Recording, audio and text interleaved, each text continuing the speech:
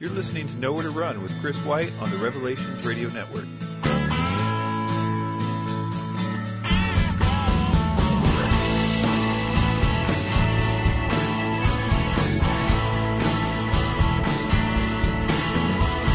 everybody, what's up? Welcome to Nowhere to Run. Thanks for showing up. I know I always say I got a lot to do today, but I got a lot to do today, so let's just jump right in. Just an overview of what's on my notes real quick. We're going to talk about the DVD project I've been mentioning. Going to talk about the King James Bible. Going to talk about Proverbs 2. Going to do a quick study of the first 6 verses of that. Going to talk about a quick edit I made of a sermon about the cup. Talk briefly about a recent trip that Connie and I made for disaster relief stuff. Going to talk about Pollyanity and a new project with that. Going to talk about Seventh-day Adventism. Going to talk about the age of the universe and whether or not animals could die before the fall, which is an interesting thing. Going to briefly mention Alan Watt and talking about the new type of producer role that I'm thinking about taking on some of these issues. And basically, let's go ahead and get started with that. I've been trying to figure out different ways to be more effective. I think I've mentioned in the last few episodes that I've had a lot more emails than normal, which is a good thing. I'm excited about it. These emails are generally really crucial and it's important to get to them, so I don't mind spending more time, but it is a lot of time which is keeping me from doing a lot of other things, or at least it's making me be a lot more critical as to what projects I want to take on. Like, I think of a lot of projects all the time, but I'll think, well, that's really not as big of a thing. I mean, it's not really worth me spending this extra time that I have with it, so I'll kind of write it off or just kind of tuck it away and stuff. But so this last week has been a really eye-opener with what can be done with taking more of a producer role in a lot of these things. And there's been some real bright spots there, particularly with 2 guys. One, Ivan. I've mentioned him several times. I just thank the world of Ivan, and he's kind of been my right-hand man in a lot of different ways. Got a lot of talent. He just takes something and can run with it, and I just trust him totally with everything. And we've been talking a lot about different projects that I have in my mind and seeing what he's into and what he would like to take on. And so we've been talking about a new Pollyanity Debunked. I did a podcast series about that a while ago, and it was okay. I've been pointing people to it the whole time when they ask about it, but I really wanted to do a better version of that. One thing about this idea of outsourcing, turning things into videos, is realizing the power of not reinventing the wheel. And there is a great apologetics website, if you haven't ever been there, called ChristianThinkTank.com. Glenn Miller is the guy who is behind it, and it's just amazing apologetic stuff. But James Patrick Holding of Tectonics, who did a lot of the stuff on the Christ myth and really is the founder of the debunking zeitgeist stuff. Well, he would say that Glenn Miller is, as far as the internet goes, but a lot of people do reference him. Anyway, Holding always points up and holds up Glenn Miller as the guy, and he really is a great resource. Anyway, he's done some amazing stuff with Pollyanity, and so I've been working with Ivan on that, and we are just going to see where it goes. There's lots of projects that we can be working on, but I'm excited about this idea of outsourcing. Another example of that is I just got off the phone with a guy in the UK. I asked last episode about anybody that was into or had a heart for Jehovah's Witnesses.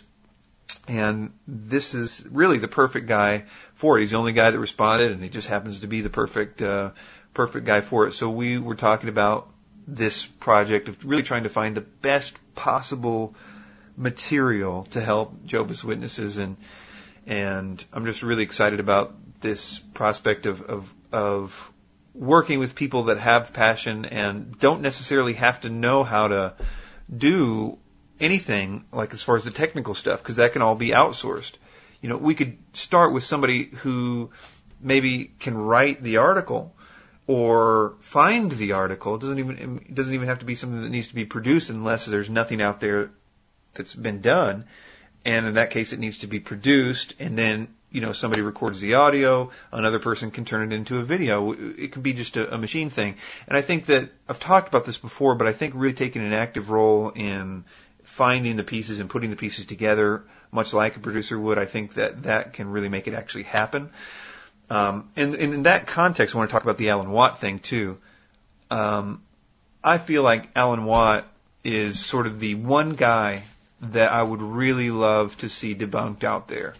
And the reason why I haven't really I've done a few things on Alan Watt, but nothing much. Nothing that actually constitutes a true debunking of his teachings. And not Alan Watts, the philosopher, the guy, but Alan Watt, the conspiracy guy. He is deceiving a lot of people. Anybody that's out there that is a former Alan Watter.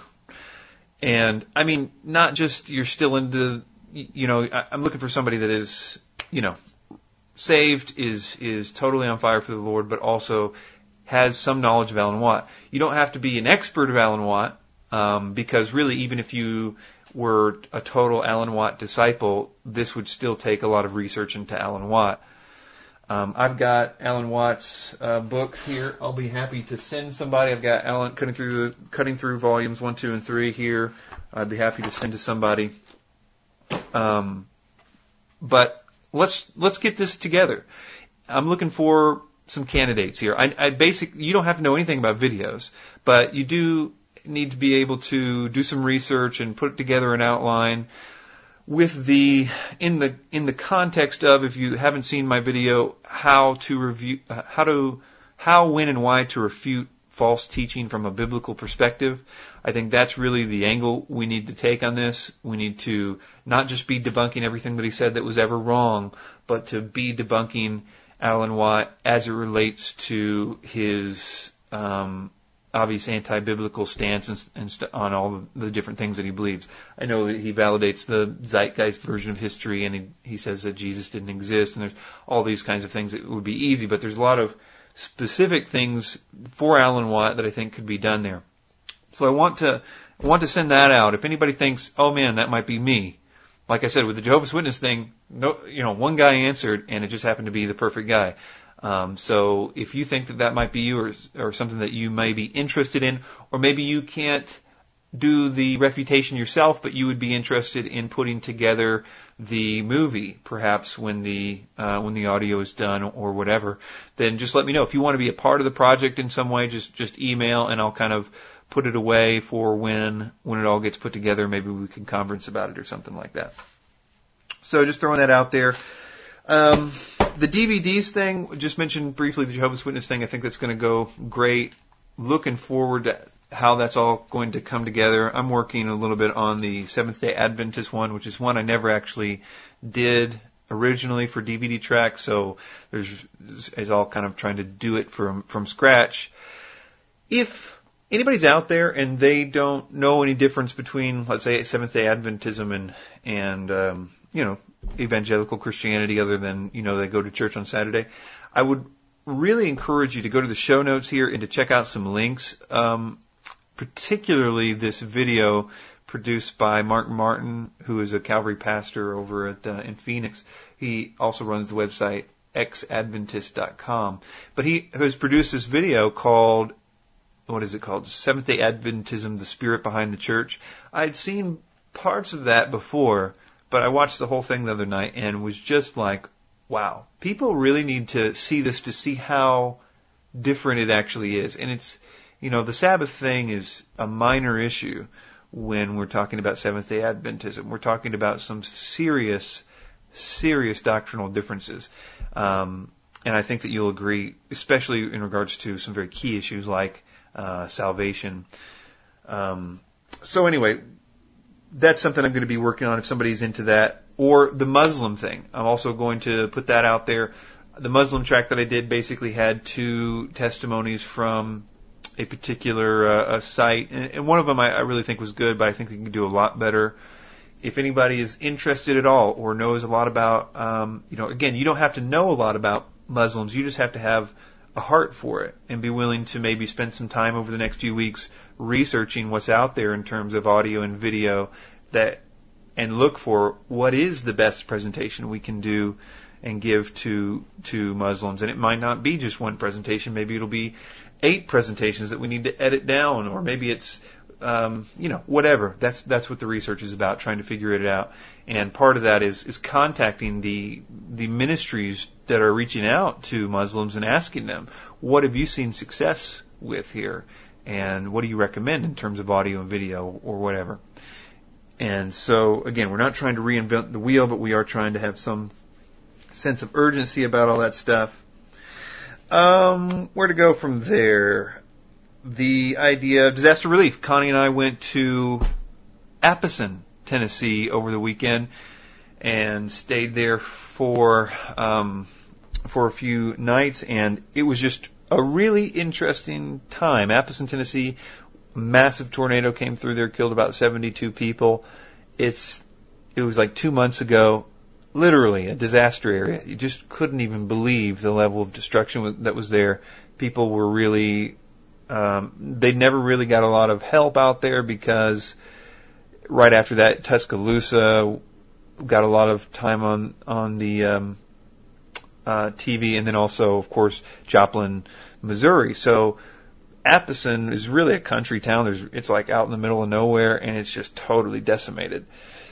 And it was really great to see how who was coming together to work there, and how it was all going.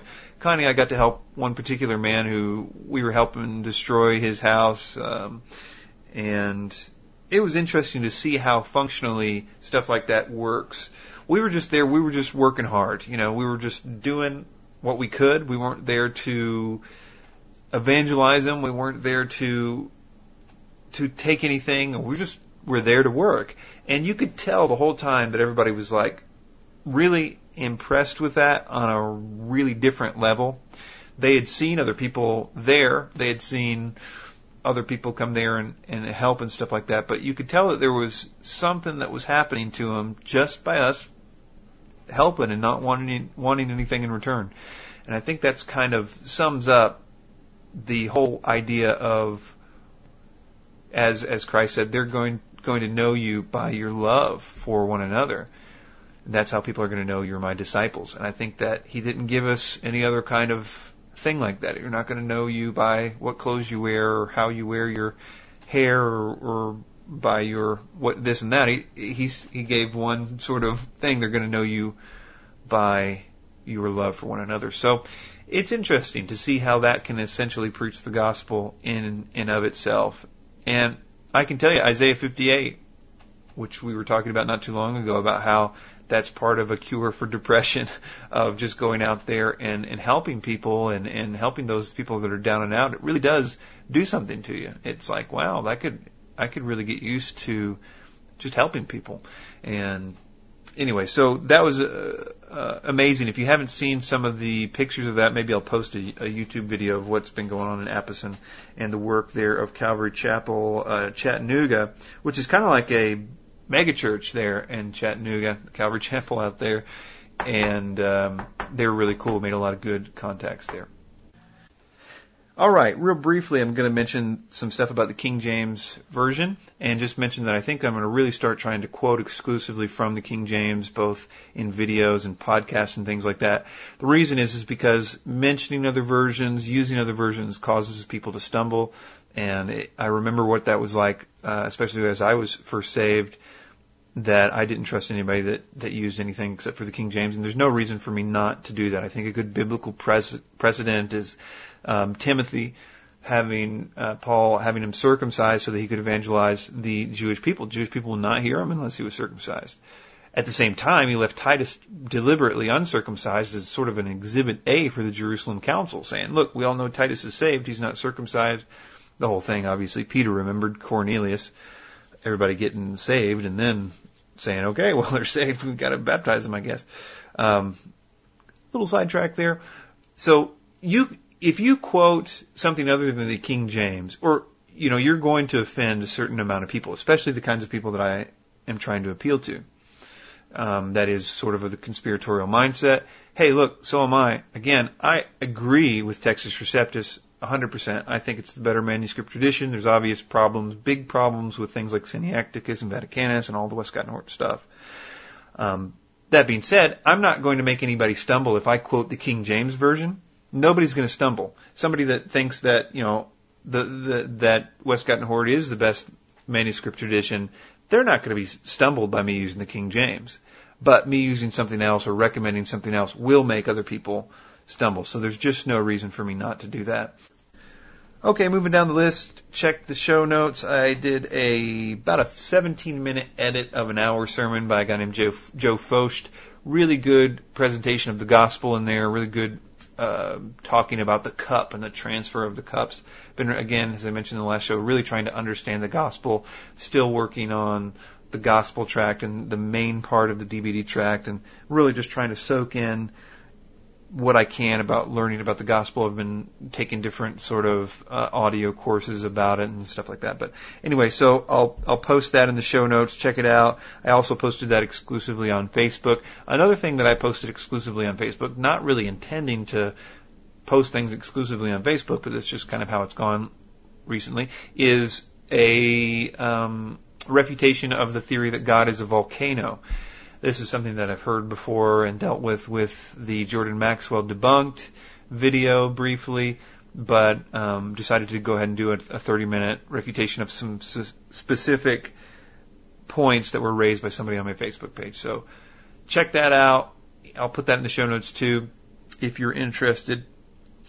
Also, let's move into the age of the universe and the debates that surround that. So a lot of you that have been around for a while know that I really like a guy named Gerald Schroeder. He has written a great book called The Science of God, which, contrary to a lot of what people are thinking, they're thinking he's trying to meld evolution and the Bible, which couldn't be anything further from the truth. The Science of God is mostly his brilliant refutations of evolutionary theory, some of the best out there. What we're going to be talking about today is really a small portion, really just a chapter in that book, The Science of God, about the age of the universe. And when I describe this, a lot of people get a little twitchy because they think it's something other than a young Earth creation. They think it's trying to reconcile science in the 15 billion years to the 6,000 years of biblical chronology of the time since Adam. A really short thumbnail of what he is proposing is that time is relative to gravity. Time is part of the space-time construct. For instance, if you could stand on the sun like you stand on the earth, and let's say somebody was doing that, another person was standing on Mercury, and you had an unbiased observer, let's say in the middle of space with somehow he had an unbiased wristwatch on. And you would literally watch this guy on Mercury and watch this guy on the sun standing there, your watch going at a consistent speed, whatever it was, and you would watch the guy on, let's say, I guess it would be Mercury. I can't remember which one would go faster. I guess the guy on Mercury would just age and age and age and age and age and age and die right there in front of your face. And you're looking at your watch being like, well, that was weird. And if you ask the guy on Mercury, he'd be like, I spent my whole life standing in this one spot, years and years and years past. He would perceive that in a different way. Then the person on the sun would be going slower, and like if he had a piece of fruit in his hand, they would ripen and decay at a completely different rate as opposed to the person who is the unbiased observer. If that makes any sense. That's understood, that time is relative to where you are in the universe. If you say that the universe is 15 billion years, you're saying that the universe is 15 billion years from the Earth's perspective. Now, where this gets interesting is the idea that all scientists begrudgingly had to admit about 50, 60 years ago that there was a beginning to the universe. They much preferred the idea that the universe was consistent. They would mock the idea that the Bible said there was a beginning. They would say, that's good fairy tales, it's nice for you guys, but we all know that the universe is eternal, it's been here forever. So they really, really, really didn't like the idea that the universe had a beginning because it made them twitchy and made them feel like that the Bible had some sort of, that the first words of the Bible were true, essentially. But because of the Big Bang idea that the universe is expanding and slowing down, you can therefore, because of that, make some simple calculations. If you know how fast or how much it's slowing down at the rate that it's slowing down, and you can actually calculate when it was speeding up and to what degree, and just sort of do some pretty simple calculations there. The issue, though, is if right after the Big Bang it was going much faster than it is now, it's progressively slowing down, that would mean that time itself was also moving faster. That doesn't mean that the planets or whatever might still be doing one rotation around, or whatever, but progressively time and the passage of time would be going faster. Gerald Schroeder essentially says two main points to this theory. The first is that the time up until Adam, the Bible itself, this is why he uses the ancient commentators to show that they are determining from the words of the Bible and some very subtle things in the Hebrew and things that ancient Hebrew scholars recognize that the Bible recorded time differently from before Adam until after Adam. The reason that's significant is we get the 6,000-year-old Earth idea because that was the generations that you can count them up until Adam. But the time before that is recorded differently according to ancient Hebrew commentators in the Bible.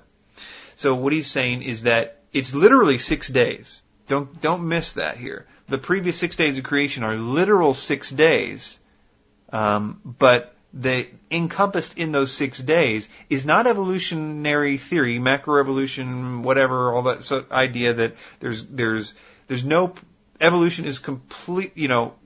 Every known phylum appeared in the Cambrian era and all that stuff. I mean, it follows the pattern of the Bible, which is there was life in the sea before there was anything else, before dry land appeared. I mean, we're going to progressively go down this line and see what happened on the particular days and realize that they happened in that progression in what we know happened on Earth too. There is no changing phylum. There is no bird turning into this or, any of that stuff. But what I'm trying to say is that, I think that you hopefully get the idea. The issue, though, is not a day era theory. I tried to make that so clear. We're not saying one biblical day is equal to a certain number of million years. That would be incorrect. What he's trying to do, the reason why he limits himself, the other thing he limits himself to, is to peer-reviewed science information for the purpose of saying that the calculations that he made about how the universe slowed down and what progression it slowed down, actually, by doing some simple calculations, actually comes out to 6 days. That if that was the case, 6 literal revolutions of the Earth would encompass all the time pre-Adam. So that's why it's so important for him to limit himself to stuff that peer-reviewed scientists say, because peer-reviewed scientists would never want that to be the case. That if you did simple calculations about the expansion of the universe, that it would end up being that 6 literal days would encompass the 15 billion years of space-time. That would not be good. So that's why he limits himself to that data. So, all this to say, I've looked at this, I've looked for refutations on it, I found some stuff, a lot of it ad hominem, other stuff that was just kind of misinterpretations of the theory and stuff like that.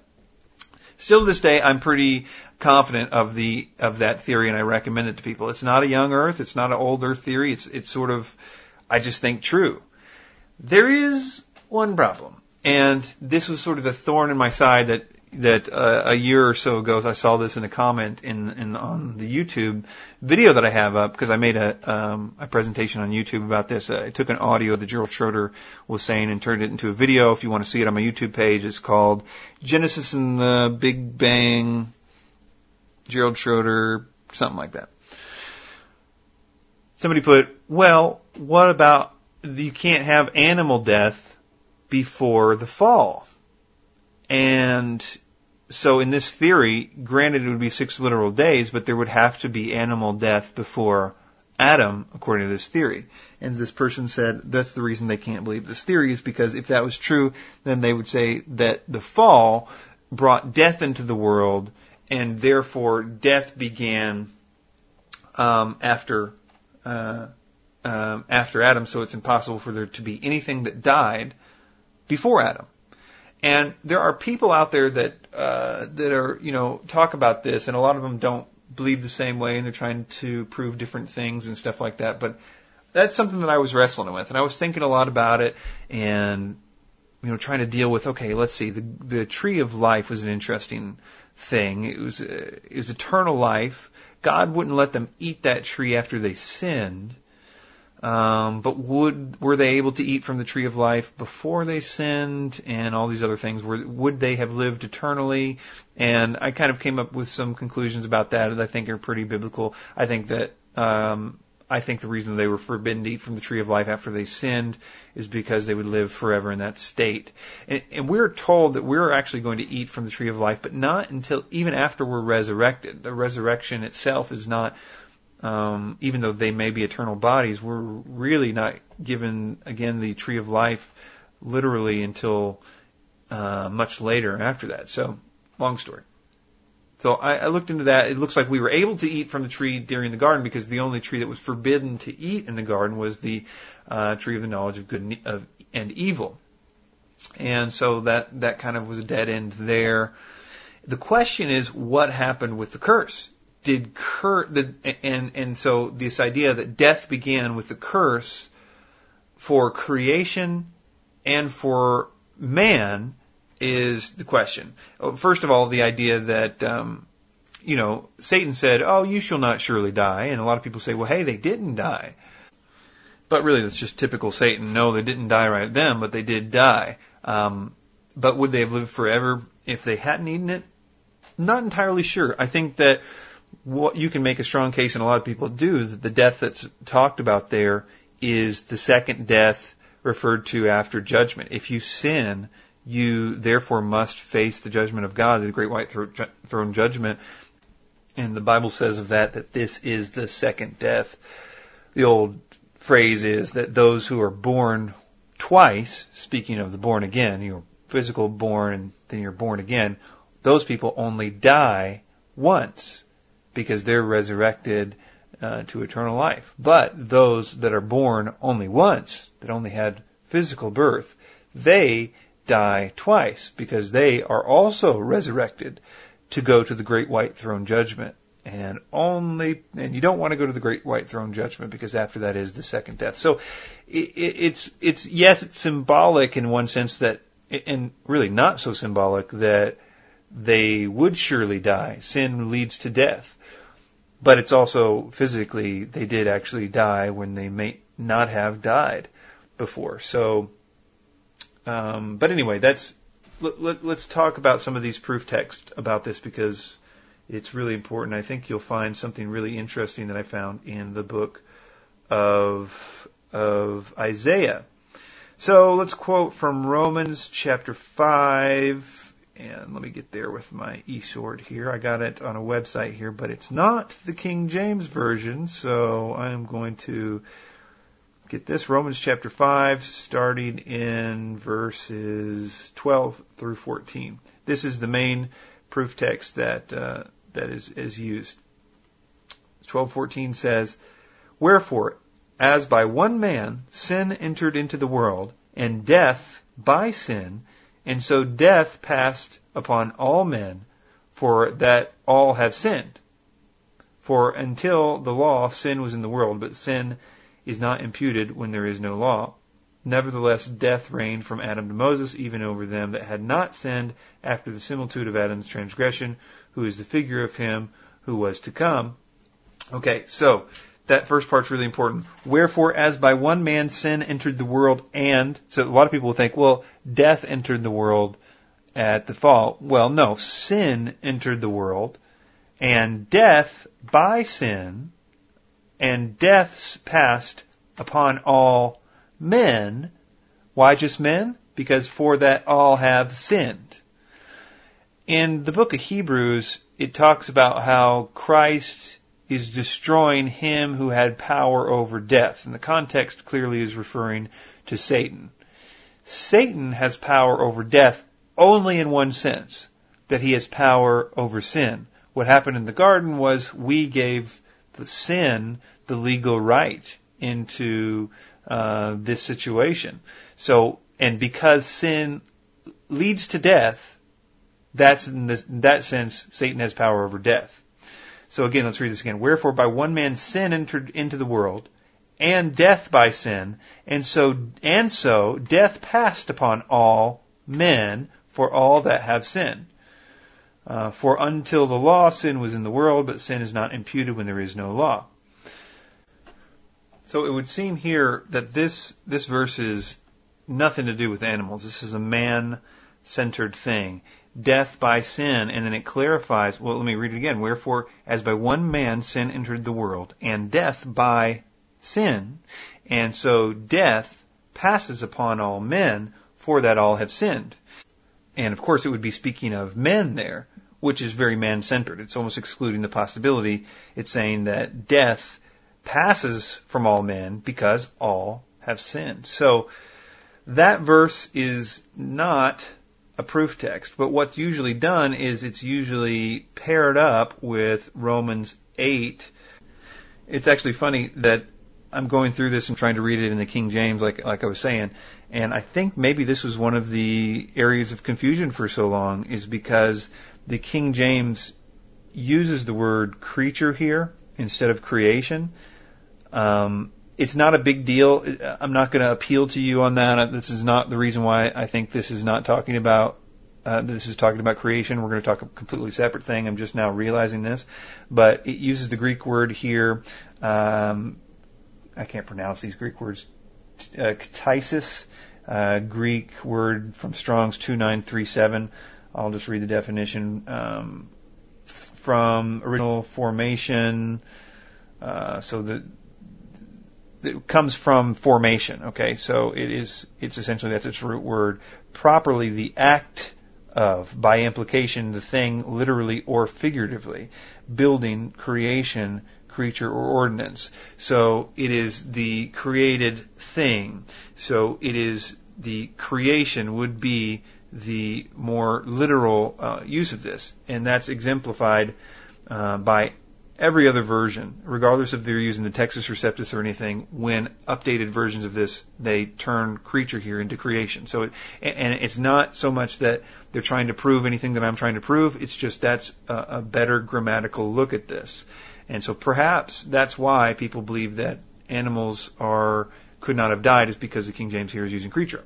But again, we're going to find contextually that he must be referring to creation, and not just in the context of this verse, but also when we see, which is the big thing here that I'm about to show you, that I don't think a lot of people know, is what Paul was quoting here. He's quoting from the Old Testament, or at least he's reckoning and calling to mind something in the Old Testament. But anyway, let's read it.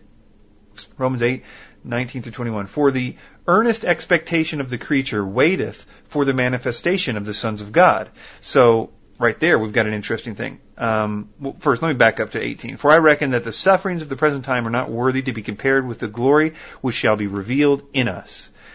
Okay, so that the present sufferings, the trials and tribulations, are not worthy to be compared, because they have a great hope, which is the resurrection, the inheritance, everything that's going to happen at the resurrection or the rapture, whichever way you look at it. Same thing. Romans 8:19. For the earnest expectation of the creature waiteth for the manifestation of the sons of God. Okay, so again, he's talking about the resurrection here, and he's saying that the creation or creature, I'm not going to belabor that point here, is waiting for the resurrection. Something about the resurrection is what is going to deliver them from whatever happened at the curse. And that's an interesting point, especially depending on when you think the resurrection is going to happen. Because, either pre-trib or pre-wrath or any pre-mill, type situation, you've got a problem there, because the earth is going to be delivered from this bondage at the resurrection. From my perspective, in the pre-wrath, that doesn't make any sense, because the next day, the very same day, a third of the green grass is destroyed. Even worse for pre-tribulationists, because they've got 7 years of tribulation to deal with. That certainly, if the rapture happens before that, and what it's talking about here is supposedly the earth is going to be delivered from animal death and everything else at this point. That's a big problem, because, a third, all the living creatures in the sea die in one of the last bowls. So, that's a problem. There's a contradiction there, a big one. So that's an issue. But anyway, let's continue to read. For the creature was made subject to vanity, not willingly, but by reason of him who subjected the same in hope. Because the creature itself also shall be delivered from the bondage of corruption into the glorious liberty of the children of God. Okay, so it's saying that the creature was made subject to, quote, vanity, not willingly, but by reason of him who subjected the same in hope. So it was God's doing, but because of Adam. So it doesn't matter if you really think it's Adam that did it or God because of Adam. Either way, it was subject not willingly. The creature or creation, honestly, you can look at that the same way as far as I'm concerned. I think that King James intended creature to be as creation here, but nevertheless. But we're having trouble with it because of our English here, but again, it doesn't matter. Because the creature itself also shall be delivered from the bondage of corruption into the glorious liberty of the children of God. For we know that the whole creation, I'm going to move on here from 21, for we know that the whole creation groaneth and travaileth in pain together until now. And not only they, but ourselves also, which have the first fruits of the Spirit, even we ourselves groan within ourselves, waiting for the adoption, to wit, the redemption of our body. Okay, so the creation groans and travaileth in pain, waiting for, what does it say there? The redemption of our body. He says, and not only they, but ourselves also. So we are waiting for it. They're waiting for the resurrection. So this is a big issue. What is he talking about here? I think it's a contradiction if we say that the earth is going to be redeemed in the sense that there's going to be no more animal death or anything else, physical death, if we say that all this is going to happen at the resurrection. And the amazing thing here is in Isaiah 24, verses 4 through 6, and then later on we're going to look at Isaiah 26 as well. And I'm going to read from the King James here again, and I'll show you something that's interesting about this again. Isaiah 24:4, the earth mourneth and fadeth away. Okay, so already this is, again, Paul who's quoting this, Paul who knows the Old Testament, a student of Gamaliel, the most respected Hebrew scholar. Paul obviously knows his stuff. He would have been referring to this and referring to them and trying to appeal to the Romans like, look, yeah, this is bad, but remember about the resurrection, and we're about to quote like the resurrection passage. So there's this, and there's one is Hosea, but I mean, if you were a Pharisee, which Paul was, obviously believing the resurrection, then your proof text would be what we're going to be looking at right now. So these things would be on the tip of his tongue. Anyway, the earth mourneth and fadeth away. The world languishes and fadeth away. This is one of the reasons I validate the use of creation there instead of creatures, because I believe what he's quoting from is clearly exemplified here. Not a creature, but the creation, the world, as he says there in verse 4. The earth in the first word. The earth mourneth and fadeth away. The world languisheth and fadeth away. The haughty people of the earth do languish. The earth also defiled under the inhabitants thereof, because they have transgressed the laws, changed the ordinance, broken the everlasting covenant. Therefore has the curse devoured the earth, and they that dwell therein are desolate. Therefore the inhabitants of the earth are burned, and few men are left.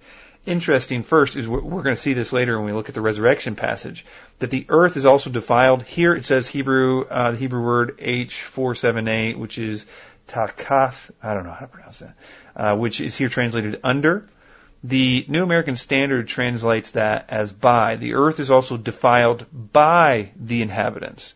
Now, I don't want you to take my word for that translation, because obviously what I'm going to try to appeal to you here is that what is defiling the earth is the death of the people in it, in a sense, and it's because of the wrongness of death, the unnaturalness of death, in a sense, and that's why the earth groaneth, and as we're going to see here in the resurrection passages in Isaiah, and waits to give birth to the dead people are going to be resurrected. Okay, so in that sense, the earth is going to be redeemed at the resurrection from its dead. Now, so I'm saying that the earth, it doesn't really matter how you take that. The earth is defiled under the inhabitants, because it would still essentially mean the same thing, that the earth itself is defiled by whom? By the inhabitants are the ones defiling the earth. So I don't want you to take that concept on faith. I think that there's some pretty interesting validation for that. There's a sense in which well, let's just read it. Numbers 35:33-34 says, "So ye shall not pollute the land wherein you are, for blood it defileth the land. The land cannot be cleansed of the blood that is shed therein, but by the blood of him that shed it. Defile not therefore the land which ye shall inhabit, wherein I dwell, for I, the Lord, dwell among the children of Israel." So the land is defiled by the blood of the slain. Also, you'll see this in Genesis with Cain and Abel. If you remember, the blood cries out from the grave and all that stuff. So there is a sense in which the land is defiled by the sin itself. You'll see a lot of verses about this where, let's see here in Psalms 106, "And they served their idols, in which were a snare unto them. They sacrificed their sons and daughters unto devils, and shed innocent blood, even the blood of their sons and daughters, whom they sacrificed unto the idols of Canaan." And then here's the issue. "Even of the blood of their sons and daughters, whom they sacrificed unto the idols of Canaan, and the land was polluted with blood. Thus were they defiled with their own works, and went whoring after their own inventions." There's also a sense in which you'll see that the land is defiled by not necessarily blood being spilled on it, but by sin itself. There's a few verses that deal with that. So that's what I'm trying to say, is that the Romans 8 verse, talking about how creation is groaning in earnest, or the creature, but I think that you can see that not only grammatically but contextually, as well as referencing Isaiah as what Paul was talking about, demonstrate that the word there is creation. Again, it's not a big point, but I think the main point is that what we see he's talking about there, the context is he's saying creation is waiting for the resurrection too, because it'll be delivered from that. And this is how we're going to really, really see that when we start to look at Isaiah 26, just 2 chapters later, which is like the super awesome resurrection verse that everybody would have been debating at the time. And I think this is especially interesting in light of what we just read. So Isaiah 26:19-21, "The dead men shall live, together with my dead body shall they rise. Awake and sing, ye that dwell in the dust, for thy dew is as the dew of herbs, and the earth shall cast out the dead. Come, my people, enter thou into thy chambers, and shut thy doors about thee. Hide thyself, as it were, for a little moment, until the indignation be overpast." Let me clarify that. If you know the view that I hold on the resurrection, obviously the resurrection and the wrath of God begin on the same day. The rapture and the day of the Lord are back-to-back events. The deliverance of the righteous and the beginning of the destruction of the wicked. So that makes perfect sense while he's talking about that. In the second verse, "Come, my people, enter into the chambers and shut the doors about thee. Hide thyself, as it were, for a little moment, until the indignation be overpast. For behold, the Lord cometh out of his place to punish the inhabitants of the earth for their iniquity. The earth also shall disclose her blood, and shall no more cover her slain." Okay, that's just it right there. The earth shall no more cover her slain. Why? In the context of the resurrection. This is the resurrection verse. I think this is just as clear as day that what's being discussed in Romans 8 is not that animals couldn't die beforehand, but rather that the earth is in travail, waiting for as it says there in that last verse, and the earth shall no more cover its slain. And that explains why it's waiting in expectation for deliverance from what it says futility until the resurrection. Because if you say, well, everything's going to be fixed then, the lion's going to lay down with the lamb and everything at that point, then you've got contradictions. Speaking of the lion laying down with the lamb, that's kind of the third thing that's often brought up. The verse talks about essentially that lions, become herbivores and stuff. The wolf will dwell with the lamb, leopard will lie down with the young goat, calf and the young lion will be and the fatling together. Talks about the young will lie down, the lion will eat straw like an ox. So we're definitely talking about turning from carnivores to herbivores in this eschatological state. But that does not imply that there won't be animal death. It just is referring to the carnality of the whole thing. Nor does this imply necessarily, I'm not saying that it wasn't this way or I don't believe it was this way, this doesn't necessarily mean this is the way it was before. One might be able to make a case that this is the way the animals were pre-fall, that there was no meat-eating, carnivorous stuff. But I don't know. I mean, really, it's hard to say. I think I've heard different arguments saying different things for different reasons. But one thing that is clear, just because they're not going to be carnivorous doesn't mean there's not going to be any death. That would just be a big assumption. It would be even bigger assumption to say that there wasn't any animal death before, even if they weren't carnivorous. And before, you guys send me a bunch of hate mail about this, realize we're on the same team. I'm a young earth creationist. I'm a hyper literalist. I don't know, maybe hyper, different definitions of that, but what I'm suggesting here is that I'm not trying to skew the text or anything here. I'm just, if you take into account that time is perceived differently based on the speed of the universe expanding and gravity and et cetera, then you have calculations you've got to put into this model.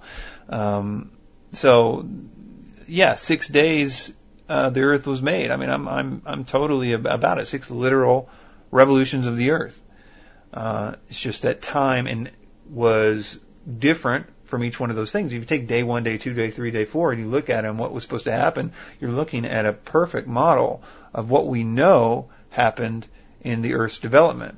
And there is no evolution in that. There is no room for evolution. There's no room for anything changing, phylum, species, anything. Even really, it's sort of, even adapting to the environment is really minimal. Although obviously creatures adapt to their surroundings, but that's just common sense. So anyway, we're on the same team. Try not to send me too much hate mail about all this stuff. And I know I'm running out of time here, but I wanted to try to quickly do a study of Proverbs chapter 2. I'm going to just try to make this a real quick verse-by-verse study of the first 6 verses of Proverbs chapter 2. I really like this particular proverb for a lot of different reasons, and I think it's relevant for all of us. So I'm just going to jump right in and read the first 6 verses first, and then we'll talk about them. My son, if thou wilt receive my words and hide my commandments within thee, so that thou incline thy ear unto wisdom and apply thy heart to understanding. Yea, if thou criest after knowledge and lifteth up thy voice for understanding, if thou seekest her as silver and searchest for her as for hid treasures, then thou shalt understand the fear of the Lord and find the knowledge of God. For the Lord giveth wisdom, out of his mouth cometh knowledge and understanding. For he layeth up sound wisdom for the righteous, and he is a buckler to them that walk uprightly. So that's the 7th verse, but we'll hit the first 6 verses there. The reason why I want to do this is I think a lot of us want to know the will of God for our lives, and we were asking, Lord, to show us a sign, to lead us to what type of thing you want us to do. Lord, just tell me where it is. I think this is the answer to that question. I think this is how you find out. There's so many blessings associated with seeking the Lord. And what I want to show you here is that seeking the Lord is more than just reading the Bible and praying. It is a state of mind. It is not, and that's what we're going to talk about here. We're going to talk about the seeking the Lord state of mind. And as this will come up, how do we get that state of mind? Is it just something that we just sort of muster up on our own, or is it a gift of God? And so we're going to look at some of that stuff.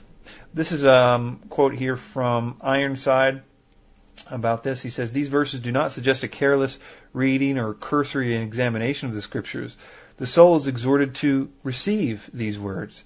The sayings of God must be received into the heart when they are where they are to be stored. The ear must be inclined to wisdom, the heart applied to understanding, the mouth crying after knowledge, and the voice lifted up for spiritual intelligence.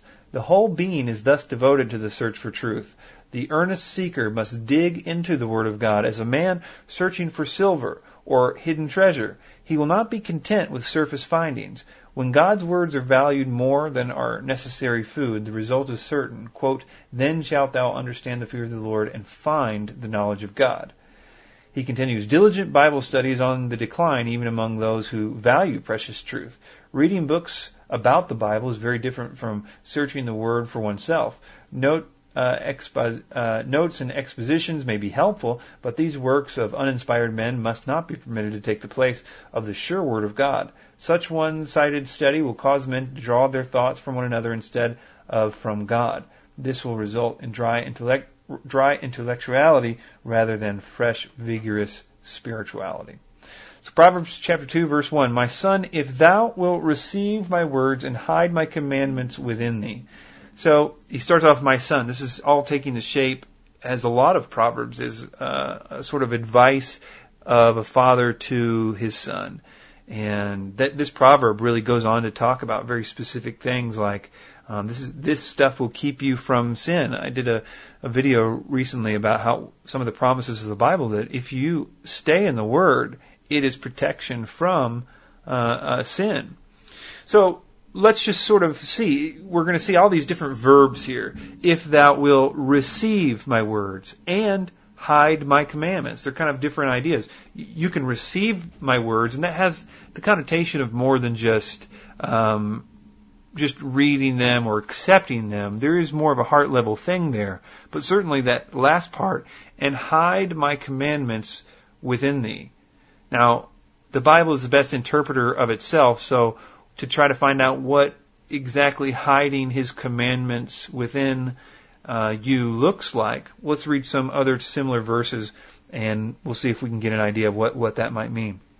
Proverbs 3, verse 1, just one chapter later, it says, "My son, forget not my law, but let thine heart keep thine commandments." It just started raining over here, so you may hear that in the background. Proverbs 4:20, verse 22, "My son, attend to my words, incline thy ear unto my sayings. Let them not depart from thine eyes, keep them in the midst of thine heart. For they are life unto those that find them, and health to all their flesh." Proverbs 6:21, "Bind them continually upon thy heart, tie them around thy neck." Deuteronomy 6, verses 6 through 9, "And these words I have commanded thee this day shall be in thine heart, and thou shalt teach them diligently unto thy children, and shall talk of them when thou sittest in thine house, and when thou walkest by thy way, and when thou liest down, and when thou risest up, and thou shalt bind them for a sign upon thine head, and they shall be as frontlets between thine eyes, and thou shalt write them upon the posts of thy house and on thy gates." Job 23:12, "Neither have I gone back from the commandment of his lips. I have esteemed the words of his mouth more than my necessary food." Finally, let's read some from the New Testament here. "Again, the kingdom of heaven is like unto treasure hidden in a field, which when a man has found, he hideth for joy thereof, and selleth all that he hath, and buyeth that field." We'll look at that in a minute. And so, that's some more. We got Luke 2:51, "And he went down with them and came to Nazareth and was subjected to them, but his mother kept all these sayings in her heart." So, bind them in your heart, his commandments in your heart. And that's not just talking about the 10 Commandments. I mean, there's commandments all over the Bible. Jesus' commandments, love thy God with all your heart, mind, and soul, and to love one another as yourself. Jesus' commandments, when you look at him and he says, "Keep my commandments," look into what he commanded. Look at the things that he did and meditate on them. The Psalms, the first 2 Psalms talk about meditating on the Word day and night, Psalm chapter 2. And I always think about that. I heard David Guzik talking about that, sort of chewing on it. Read the Bible to understand it. And you may want to think about it. Just sit there and think about it. Certainly there's a lot to think about in just one parable or just a few lines of text. So first, this one has to do about his words. Receive the words, hide the commandments within thee. Proverbs chapter 2, verse 2, "So that thou incline thy ear unto wisdom, and apply thy heart to understanding." Okay, so this has 2 things here again. We're inclining thy ear, so we're hearing this time unto wisdom, and applying thy heart to understanding. I find it hard with the applying part, the applying thy heart to understanding. That is something I'm going to need more instruction about how to do, how to apply my heart to understanding. What does that look like? Again, the Bible interprets itself. Let's look at a few verses about that. Bow thine ear and hear the words of the wise, and apply thy heart to my knowledge. For it is a pleasant thing if thou keep them within thee. They shall be withal fitted in thy lips, that thou may trust, that thy trust may be in the Lord. I have made known to thee this day, even to thee. I have not written to thee excellent things in the counsels of knowledge, that I might make thee known with the certainty of the words in truth, that thou mayest answer the words of truth to them that send it to thee. Proverbs 23:12, applying thy heart to instruction and thine ears to the words of knowledge. So again, this two verses there in Proverbs talking about ears and heart. Psalm 90:12. So teach us to number our days, that we may apply our hearts to wisdom. So somehow being taught to number our days, that we are, as the Lord said, we're just a vapor. We're here today and gone the next. We're like the flower of the field. Teaching us to number our days will help us apply our hearts to wisdom.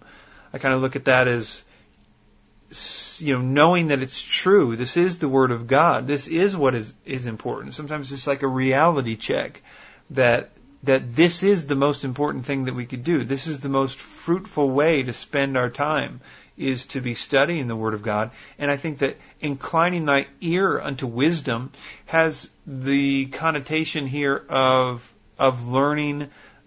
The other one was talking more about the Word of God. Now, obviously, from the Lord's mouth comes, the Lord giveth wisdom, out of His mouth comes knowledge and understanding. But I would like to suggest in this idea of inclining thy ear unto wisdom, that you do find good teachers, whether they be at church or online, and especially that of solid doctrine that goes verse by verse through the Word, or at least is committed to going through all of the Word, the whole counsel of God, and explaining it. That's what you should incline your ear to, and apply your heart to understanding. In that context, I look at it as, try. If you're new in the faith and you feel like this is just too hard for you to do, there's so much to know and I'll never learn all that stuff. Well, I didn't know anything either. All that, the one thing I had at the beginning was applying my heart to understanding. I was downloading a lot of teaching and listening to it. At the time, it was real exciting teaching. People like Chuck Missler and David Guzik and stuff doing verse-by-verse study. That was entertaining. I didn't even think that I was learning. But over time, that simple applying my heart to understanding really, really bore fruit in terms of just understanding the Bible in lots of different ways. So it's not that, it hasn't really even been that long in my life. It doesn't really take that long to understand. Proverbs 2 verse 3 says, Yea, if thou criest after knowledge, and lifteth up thy voice for understanding. So now we're talking about a completely different thing, about prayer. Notice all these if-then statements. First 3 verses so far have been, if you read the Bible, if you apply your heart to understanding, if now you cry after knowledge, and lifted up thy voice for understanding. So prayer. I'll tell you something real interesting, I think, is that before I was saved, I had a knowledge of God. I believed in Him to a certain extent. I was later on sort of disillusioned by the New Age, but the interesting thing was that I would pray this short prayer here about knowledge and understanding. I would always cry out, essentially, for knowledge and understanding, as it says here. And I think the reason I prayed that prayer so consistently, the only reason that I can think of, is because the study Bible that I owned, that my sister had given me, had really prominent on the front of it this verse from Proverbs 2 verse 6 that says, For the Lord giveth wisdom, out of His mouth comes knowledge and understanding. So I think that maybe I knew that I didn't know something, and so I would lift up my voice for knowledge and understanding. Okay, moving on to the next verse, verse 4, it says, If thou seekest her as silver, and searchest for her as for hid treasures. This is the component that I think that most of us miss. And I think the Lord gives us a really good description of that in Matthew 13:44 through 46, when He says, Again, the kingdom of heaven is like unto a treasure hid in a field, that which when a man hath found, hideth, and for joy thereof goeth and selleth all that he hath, and buyeth the field. And then he says it another way. Again, the kingdom of heaven is like unto a merchant man seeking godly pearls, who, when he has found one pearl of great price, went and sold all that he had and bought it. A lot of people forget that the Lord has this whole section about counting the cost.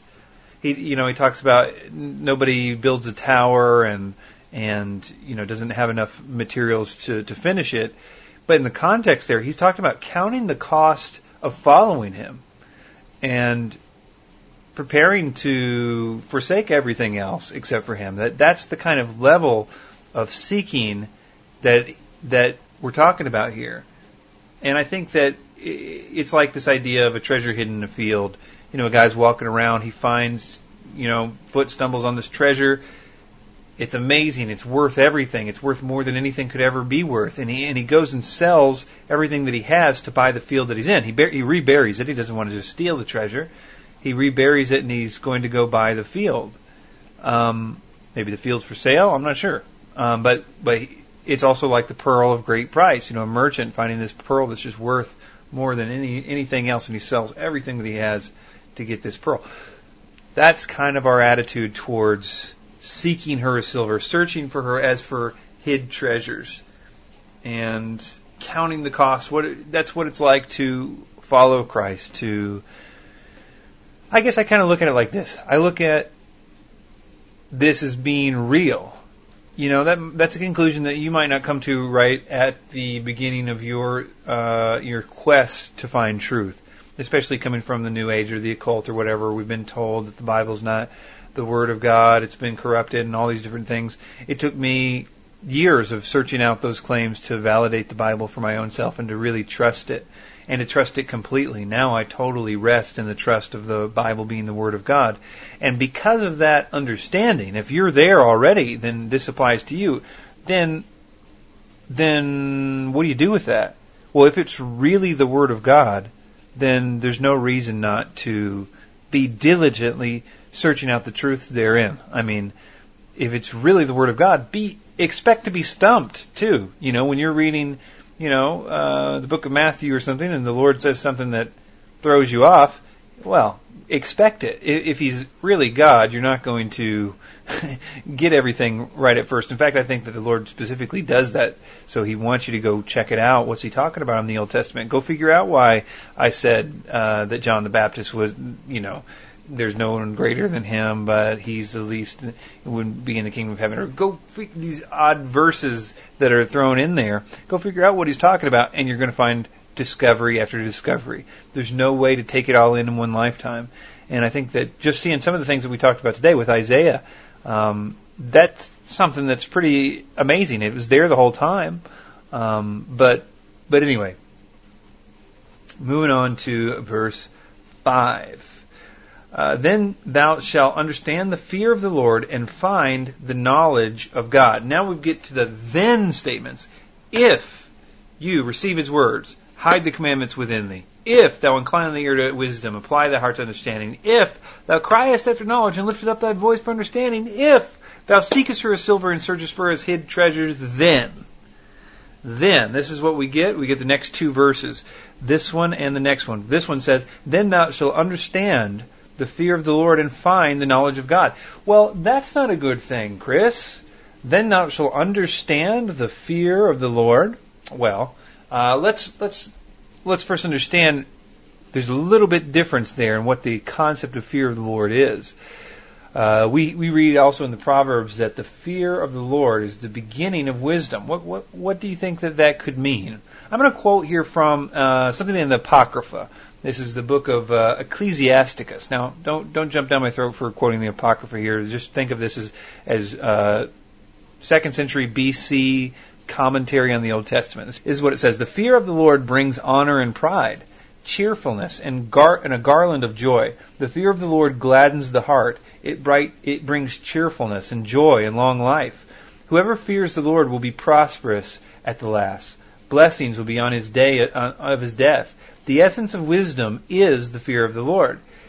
Those who fear the Lord have their fill of wisdom. She gives them deep draughts of her wine. She stocks her home with all that the heart can desire of her storehouses will produce. Wisdom's garland is the fear of the Lord, flowering with peace and health. She showers down knowledge and ability, and bestows high honor on those who hold fast to her. Wisdom is rooted in the fear of the Lord, and long life grows on her branches. And this is a biblical concept. I'm going to read now from Proverbs 9:10. The fear of the Lord is the beginning of wisdom, and knowledge of holy understanding. Job says, and unto man he said, behold, the fear of the Lord, that is wisdom, and to depart from evil is understanding.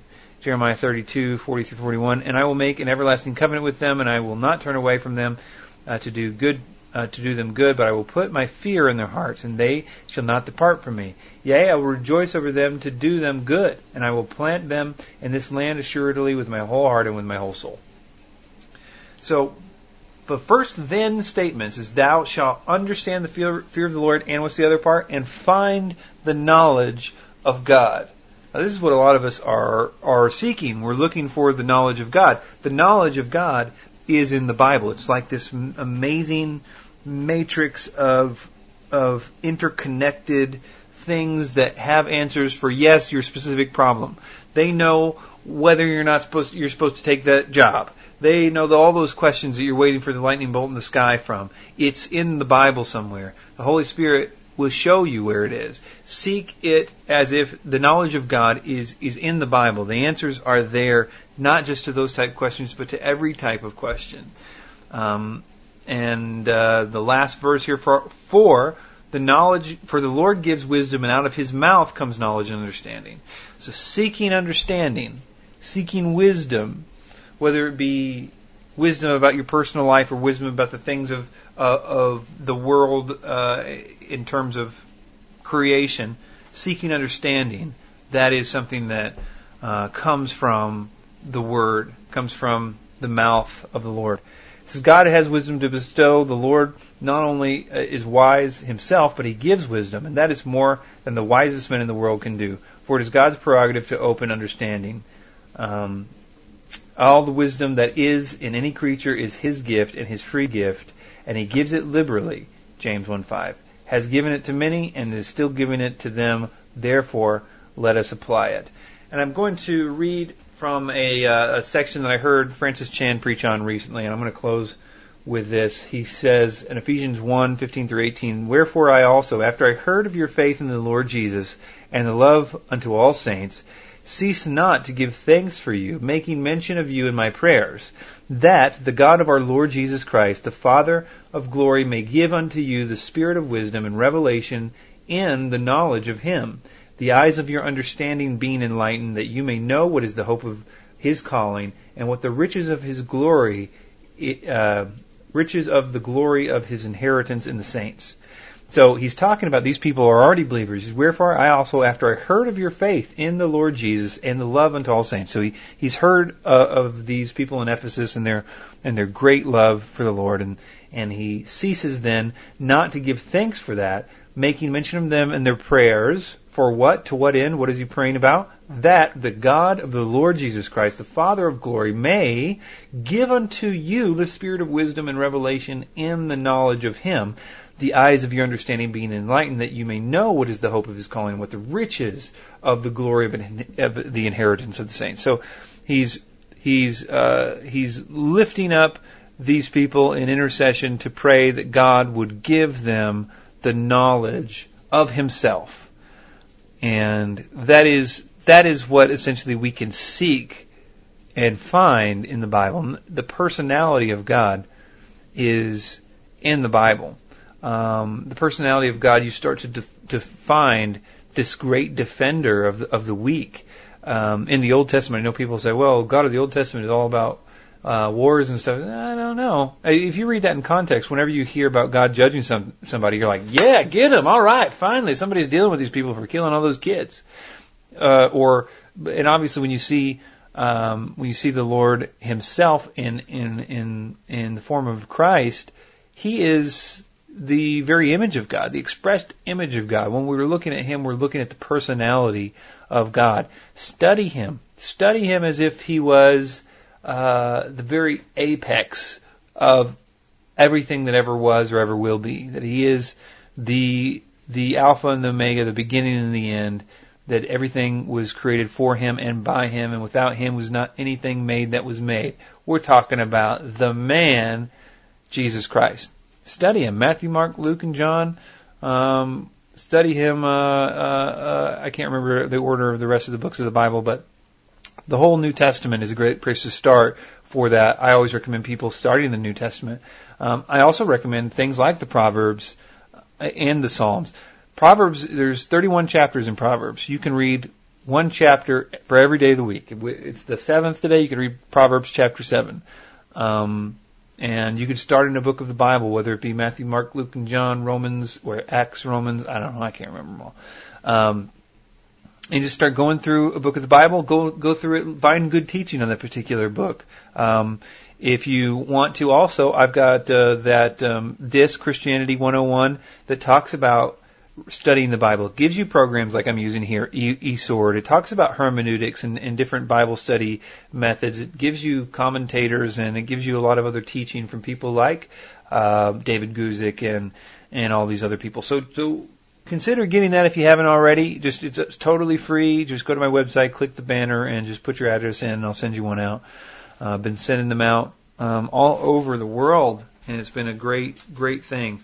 So again, recapping here on the day's events, the DVD project, talked a little bit about that, talked about the King James Bible, talked about the cup. Go to the show notes, check out the 17-minute edit of Joe Fost's The Cup. Disaster relief, talked about that, nothing really to do there. Talked about Pollyanity, Seventh-day Adventism movie and materials. Go to the show notes, check out that, particularly the documentary, The Spirit Behind Adventism, I think it's called.